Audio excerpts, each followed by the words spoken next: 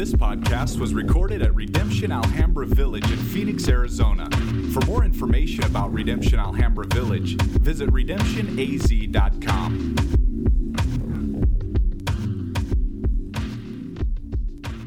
If you're at Philippians chapter 3, let's stand together and we're going to read verses 4 through 11. I want you to follow along. And remember, the reason why we stand as we read God's word is because we want to remind ourselves that this is His word. This is His voice. Though I myself have reason for confidence in the flesh, also, if anyone else thinks he has reason for confidence in the flesh, I have more.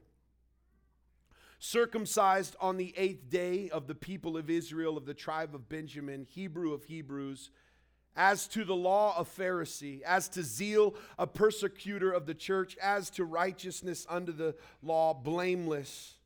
But whatever gain I had, I count as loss for the sake of Christ. Indeed, I count everything as loss because of the surpassing worth of knowing Christ Jesus my Lord. For His sake I have suffered the loss of all things, and I count them as rubbish in order that I may gain Christ and be found in Him, not having a righteousness of my own that comes from the law, but that which comes through faith in Christ, the righteousness from God that depends on faith, that I may know Him in the power of His resurrection and may share in His sufferings, becoming like Him in His death, that by any means possible I may attain the resurrection from the dead. Father, help us to hear. Spirit, help me to preach. God, sink these words deep into our hearts. Let us grow closer to You. In Jesus' name, the church said, amen.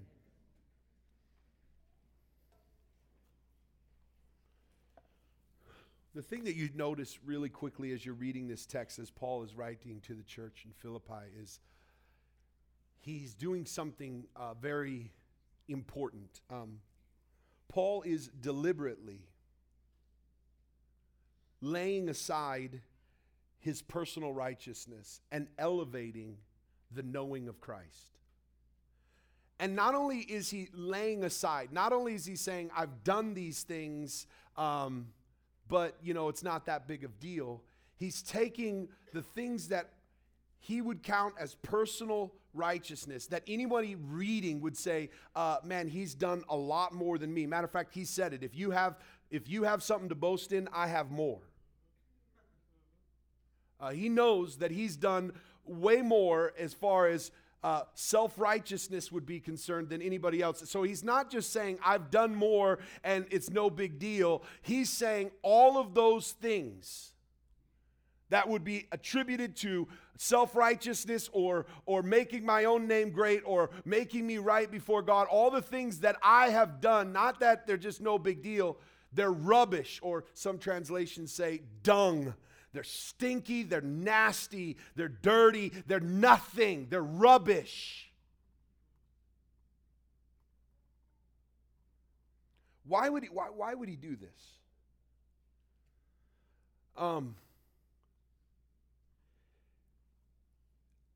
The people of this time, and I hope you know the people of ours, struggle with this same reality.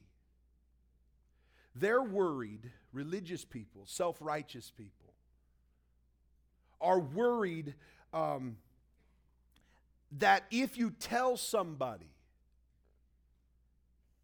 that you are saved because of what Christ has done, because of His works, because of what God has done. You're saved by grace, not of yourself, lest any man should boast. You're saved because of His righteousness, and then your trust in His work is what makes us righteous. If we really preach this gospel of that our faith in Christ and in His work, if we tell people that they are loved by God and that they are saved by grace, not of their own efforts, there's this fear in us.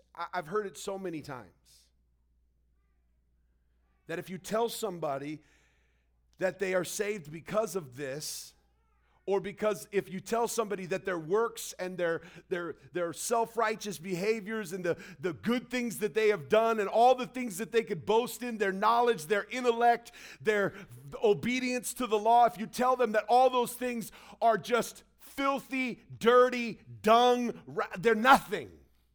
If you tell them that and that you point to what Christ has done, there's a fear. Well, if you tell people that, then what's going to take place is they're not going to do anything good. Because the only reason somebody would do something good is so that they could receive something good. We are so convinced that reward is the best way of motivating good works. That we feel like if we tell somebody you're already loved because of what Christ has done in faith and trust in Him by grace, then you won't be able to motivate good works. Basically, they'll become numb and won't have any passion. They won't do anything. If you tell them this, they won't do anything. I can't tell you how many times in preaching the truths of the gospel have I heard people say, man, you're going to have a ton of people who won't do good works and won't have passion for God and won't obey. Basically, what they're worried about is people becoming drunk on grace, if you will. Drunk on grace. Now, the reason why I use that term is I did just go on a cruise, and I realized something. The only way to enjoy a cruise is by being drunk, okay? And because I didn't get drunk, I didn't have that much fun, I guess. I don't know. And I was sitting on the cruise. Everybody's getting wasted. I mean, they have these passes that you can buy. I didn't buy one. I had to help Dana, just kidding. That didn't happen. You buy a pass where you get 15 drinks a day, right? And if you drink 5 of them, you get your money back. I mean, this is the logic here, right? If you drink 5 of them, you get your money's worth. But anything above that, you're ripping the boat off, according to those who buy the unlimited 15 drink pass, right? I figured that those who buy those passes take it more as a challenge to drink 15 drinks than they do like, man, I'm getting a good deal. Now, it's like going to a buffet. I paid for all this food. I better eat all of it at the whole buffet.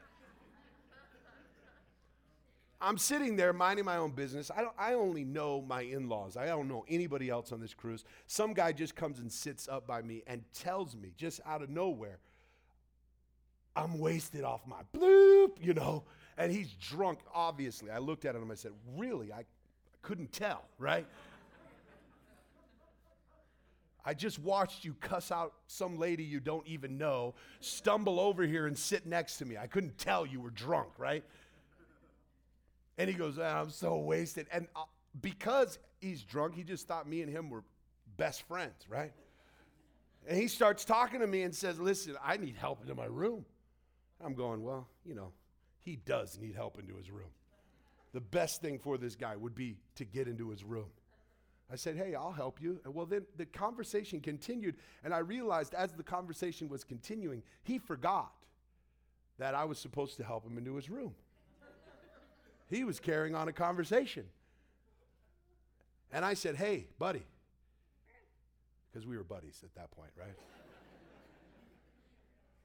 Hey, buddy, you want me to help you into your room? And all of a sudden, the dude switched. He flipped the script. Who do you think I am? You think I need help? And he starts cussing me out. Like he starts getting in my face and cussing me out and telling me like, what are you trying to say? And I'm like, you're right. My bad. That's my bad. I was trying to do what you asked me to do, but you obviously forgot, right? So I'm like, my bad. I'll just leave you alone and walk away. And he's cussing as I walk away, right? Go get somebody else. I know why someone would say, man, if you just get someone drunk on grace, what's actually on the inside of that person when they lose all barriers, whatever's inside of them at that moment that they become drunk is what's going to come out. So if you got an angry person that in, sober moments they can kind of control it, once they take off those kinds of walls, that anger is going to explode. And many of you in this room and people around us have done extremely violent things when they're drunk. The funny part is they always blame it on the alcohol. Right? It's always the alcohol's fault. Always. I would never do that if I wasn't drunk. Maybe you wouldn't, but that's what was in you.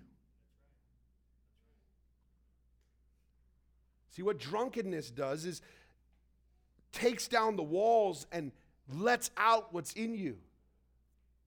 And what people are afraid of is if you get someone just kind of hot, you can do whatever you want. This is that idea which that's not what grace is. You can do whatever you want. Now, grace is this far better than you can do whatever you want. This is this love that's given to us. And when we realize this kind of love and grace that only comes through what Christ has done, people are afraid of freedom. They're afraid of it, especially self-righteous people who have boasted in their accomplishments and built their whole reputation off what they've done. They hate it. And here's Paul speaking to these group of people who are afraid of what takes place when you tell someone they're saved by the work of Christ and his life, death, burial, and resurrection, and by faith in him rather than based upon these works. So Paul says, well, look at all these things that I have done. All of it is dung. It's crap. All of it. And I count it all as loss. I count it all as loss. This rings such a bell with me, guys, I can't even tell you.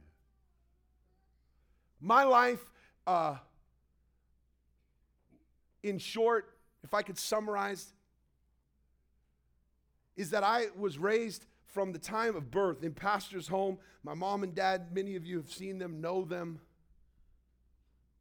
They love God, they worship God. I was raised in church. And the way I interpreted the gospel and the way I interpreted my relationship with Christ was that I need to do everything right. So from a young age, I was not hanging out with those who smoke and cuss and those who do all these kinds of things, don't go to dances, don't do all these kinds of stuff. I was trying to build my resume, right? And everything I did, I built up this identity in just doing these good things. And early in high school, I was preaching sermons in service, and I was leading youth Bible clubs and doing all these kind of things. And all of that stuff sounds good and is good, except for the fact that I was attaching my righteousness to those things. And I was spending my life not only trying to do more to earn God's love and to earn others' respect, but it led me to this place where I went to Bible school, I get married, and then I start working in a church, and I'm preaching this kind of self-righteousness.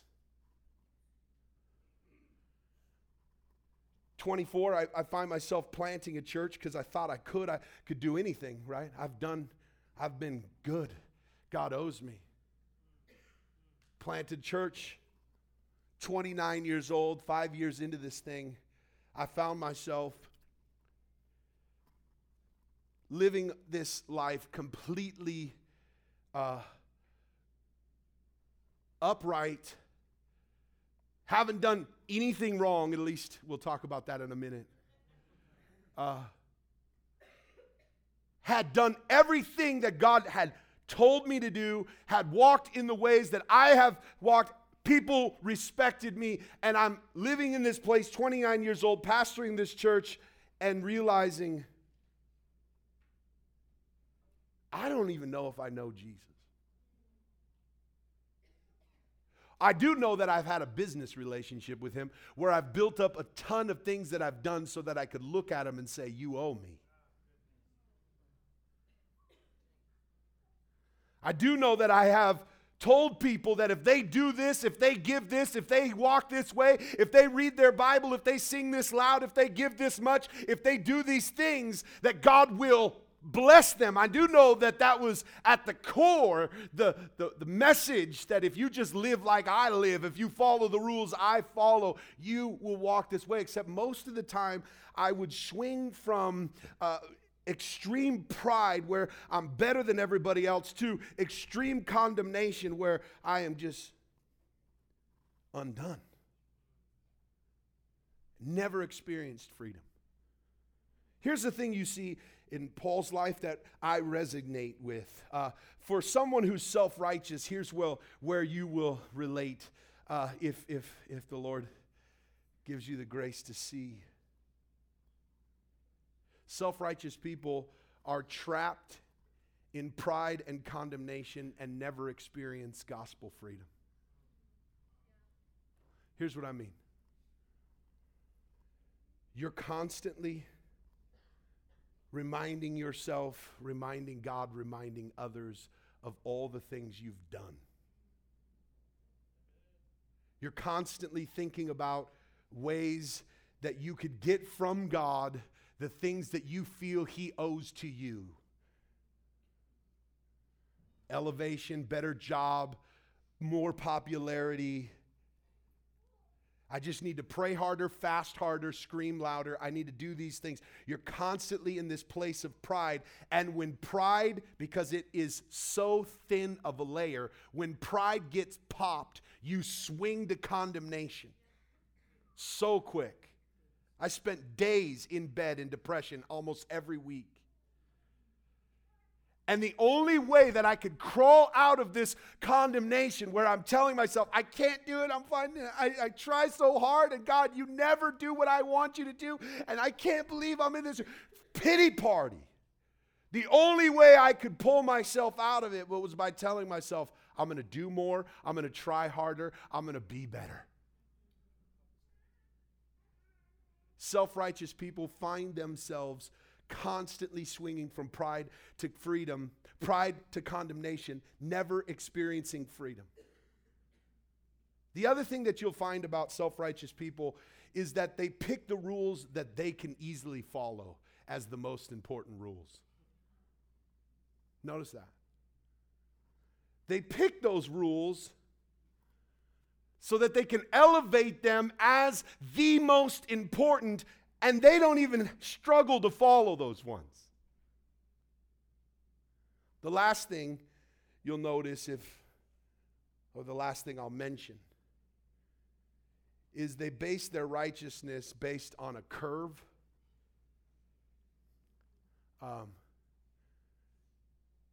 They really need to find people that they're better than.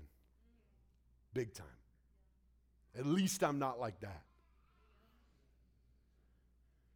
At least my life, at least all this, at least I'm not like that. They need to grade themselves on a curve, and in order to do that, just like Paul, you see that they end up spending their life attacking and persecuting and putting down everyone else. Pride that leads to ultimate persecution. You see, Paul said, look at all the things that I've done. I was the best at this. I was the best at this. I even persecuted the church. All because of what?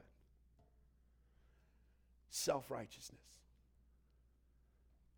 I love how Paul looks back at that time of his life and says this: there was nothing in that is worth boasting in. It was all pointless, stinky, nasty rubbish. I want to read you a quote from Spurgeon, then ask you some questions this morning.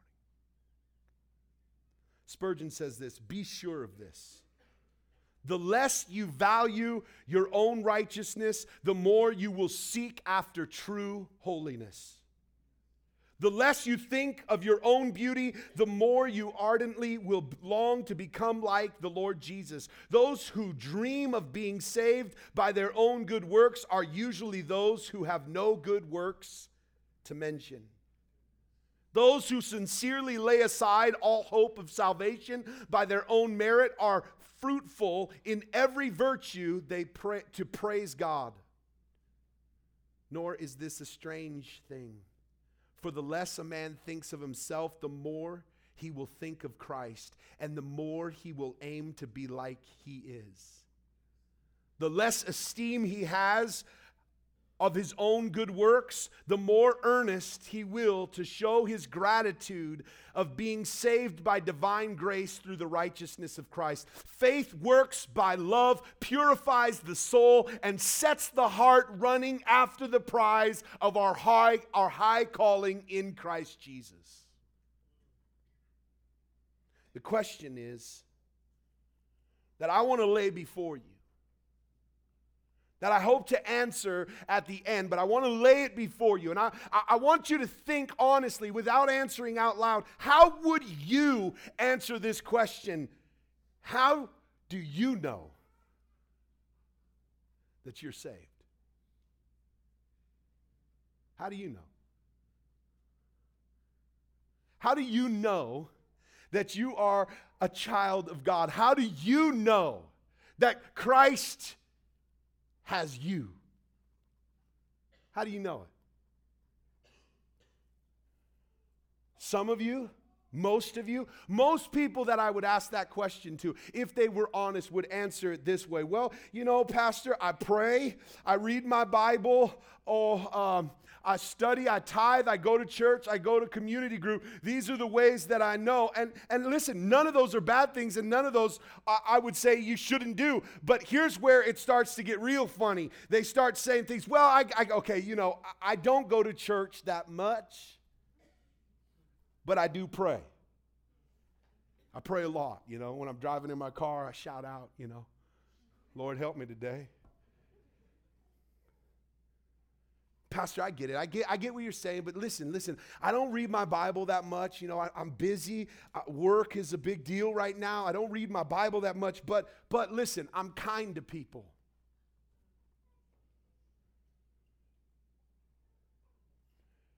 Everyone is going to come up in this room with things that they can boast in about their religious duties in order to prove their salvation,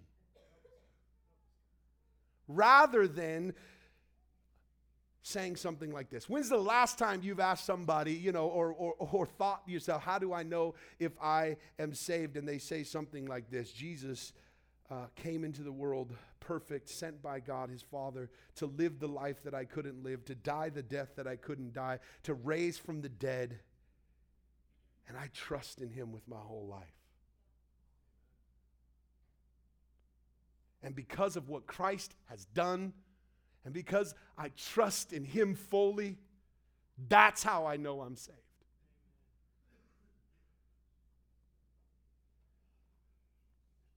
It's amazing how desperately we want to look for something else outside of Christ to anchor our confidence in.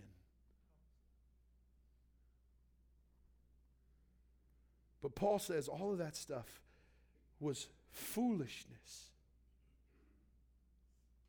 So where was his confidence? Verse 10. Look at verse 10.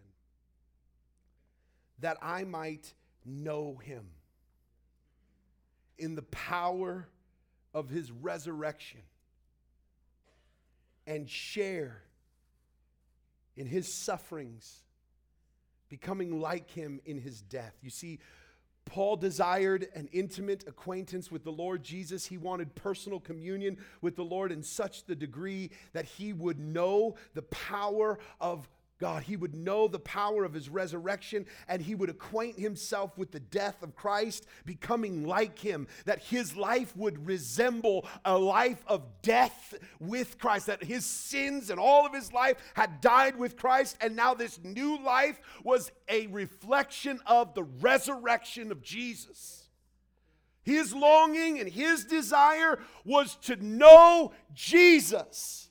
To know him so deeply that everything else that Christ had died for would be buried with him, and everything Christ lived for and came and resurrected for, and that life, that empty tomb, that work that he had done, that Christ was the central figure. Jesus was the central figure. You see, doctrine without Christ is nothing better than an empty tomb.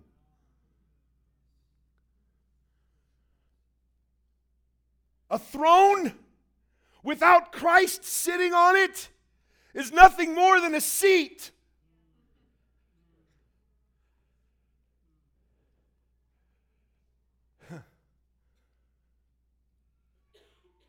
The deepest longing, the deepest desire of Paul was not to boast in his self-righteous acts, but to rest deeply and trust deeply and to know intimately who Christ is. There is something extremely powerful about a follower of Christ who wants to know him and love him and be acquainted with him and follow him and identify with him. The power of knowing is far greater than the power of doing. With one, those who do don't always know, but those who know always do. So what is he going after? The power of knowing. Let me give you the best example that I can, and I'll use it in two forms, but both are the same. I'll use marriage and I'll use parenting. Just to give us this example, it's if I'm sitting down with somebody and their marriage is falling apart and their only question to me is, Pastor, tell me what I can do to fix this marriage, I know I'm already out of the game.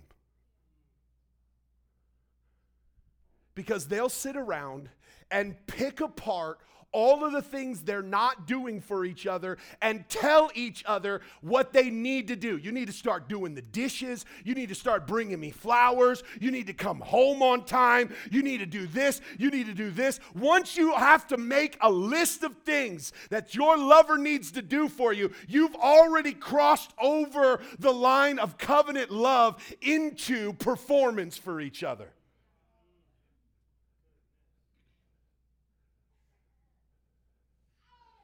Once you've gotten to that place of all you can point out is all the things you're not doing and all the ways you're not performing, you can already tell they think they can fix it by just working harder. It's amazing to me how many songs are out on the radio today that sing of a love that the world has never known of, and they're asking for unconditional love. Have you heard these songs? Unconditional. I will love you unconditional. And you're singing that, wait, what? That's a different kind of love than this whole sex thing that's been going on. What about if I got locked away, would you still love me the same? No, you hear it. And people are realizing that what's happened with this whole idea of love, that now songs are being written to just going, I don't want to know if you like me how I am. I want to know if you love me. What about if I'm gone? What about if all this falls apart? What about if I can't perform anymore? Do you love me?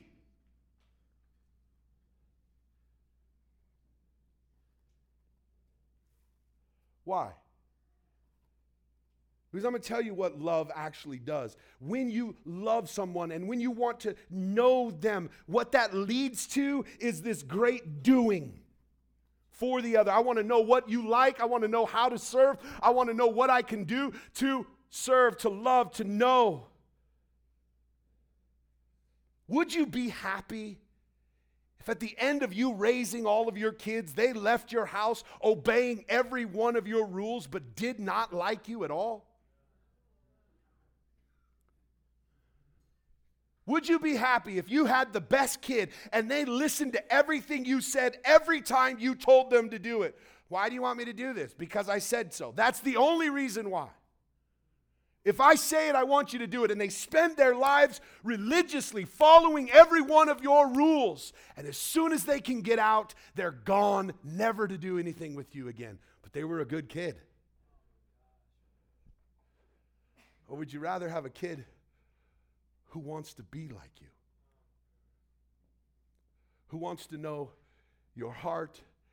Who wants to know why you want them to do it? Who wants to know how to model their lives after you? Who respects who you are and knows that you love them?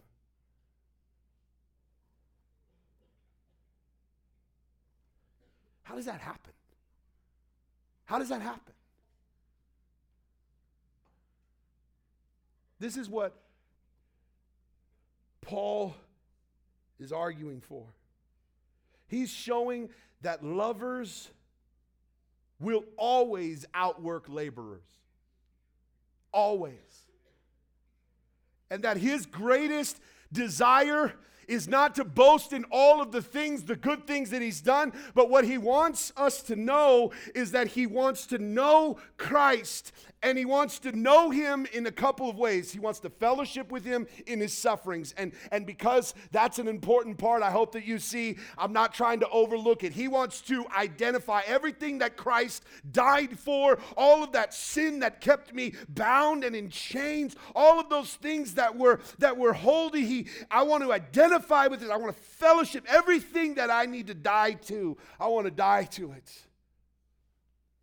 But the part we're focusing on in this series specifically is this idea to know him in the power of his resurrection. What does that mean? To know him in the power of his resurrection. Keller says it this way: the difference between knowing Christ and knowing the power of the resurrection is the difference between knowing a person and wanting to be like them. The reason why Paul says, I want to know him in the power of his resurrection, is he's saying, I want to be like Jesus. I want to be like him.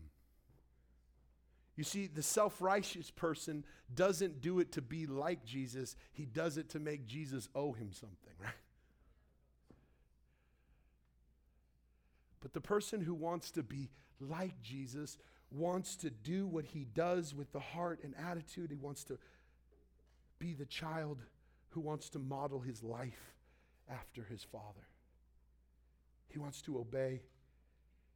He wants to serve. He wants the power of the resurrection to be in him.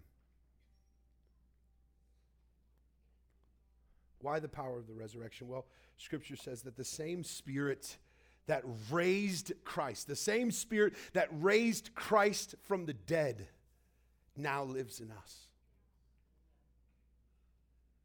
So when we ask questions like, how can the dead things of my life, the things that have had control of me for so long, how can that anger that has controlled my life, how can it be turned into forgiveness? When you ask about how this insecurity can be turned into confidence, how can this self-centeredness be turned into compassion and generosity? How can this stuff that has so controlled every piece of my life be changed? The answer is the dead stuff has died with Christ, is buried with him. And the same Spirit that raised Christ from the grave abides in me. That same gospel, and the way that I identify and I want to know him in the power of his resurrection is through the power of the Spirit who lives in us. I want to be like him. My question at the end, as we take communion today, let these ring in your heart. Let the Spirit of God go to places today that we could never go just by thinking deeply about it. My prayer is that the Spirit will show you this. What is the essence of your Christianity? Is it rooted in your good works? Or is it rooted in your desire to know God and resemble him in this world? Do you love him? Do you love him?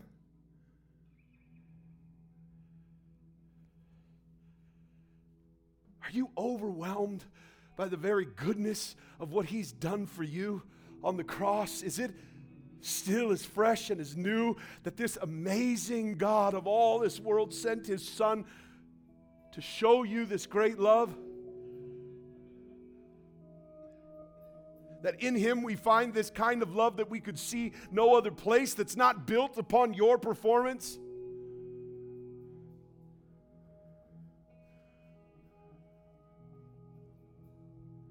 Are you still trying to do business with God when he wants to be in covenant with you?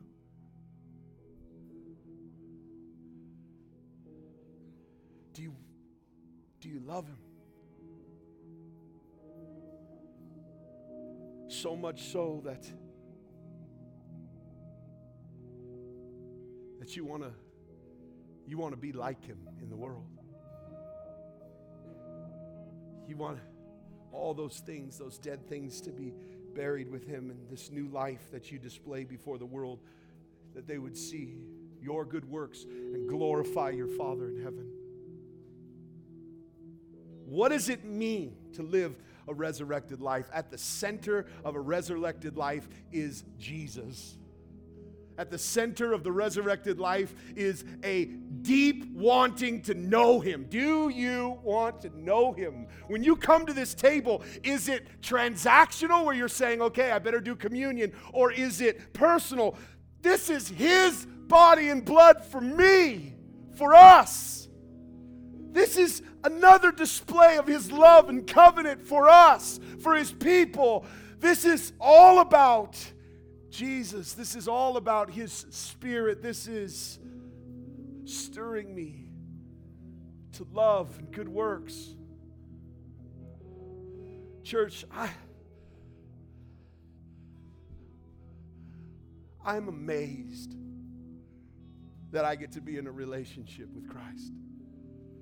I'm amazed that I get to know him.